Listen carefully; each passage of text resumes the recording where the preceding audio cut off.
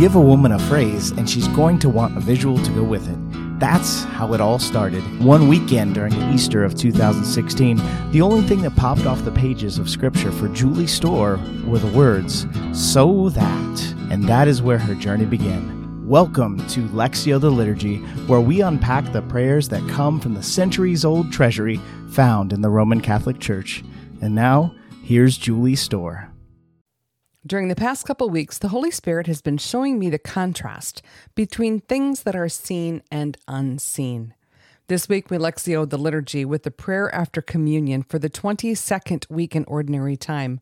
This prayer brings us into the unseen. Renewed by this bread from the heavenly table, we beseech you, Lord, that being the food of charity, it may confirm our hearts and stir us to serve you in our neighbor, through Christ our Lord. At Mass, we see bread and wine, but the unseen is much more than what we can see. Our heavenly bread began as something seen, bread and wine on an earthly altar. During the Roman Canon, or Eucharistic Prayer 1, we pray that God command that these gifts be borne by the hands of your holy angel to your altar on high, in the sight of your divine majesty, so that all of us who through this participation in the altar receive the most holy body and blood of your Son.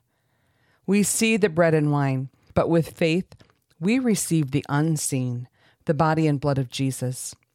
We are renewed by this bread. Other synonyms for renew include make again or reconstruct. As I reflected on being renewed, the Lord's Prayer came to mind. Give us this day our daily bread. In Scripture, day and daily are different words. In fact, the Greek word used for daily, epiousios, is used twice in Scripture, and it is found only in the Lord's Prayer in the Gospel of Matthew and Luke.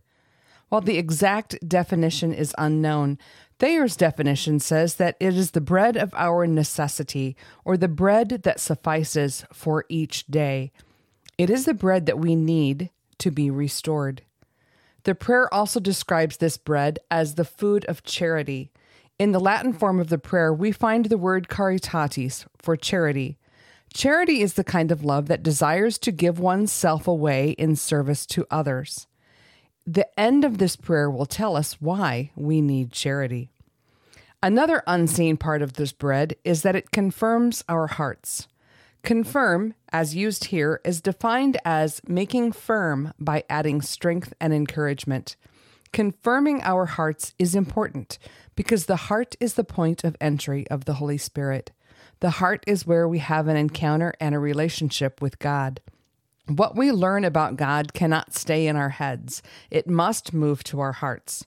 I have heard it said that some people might miss heaven by 12 inches, the distance between their head and their heart.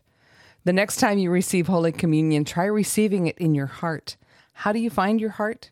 Bishop David O'Connell, who is now deceased, taught a simple method of the prayer of the heart. He said, first find a comfortable position and close your eyes and breathe softly in and out through your nose. Next, imagine breathing into your heart, and then, every time you inhale, imagine that your heart is saying, Jesus. If distractions come, just let them go.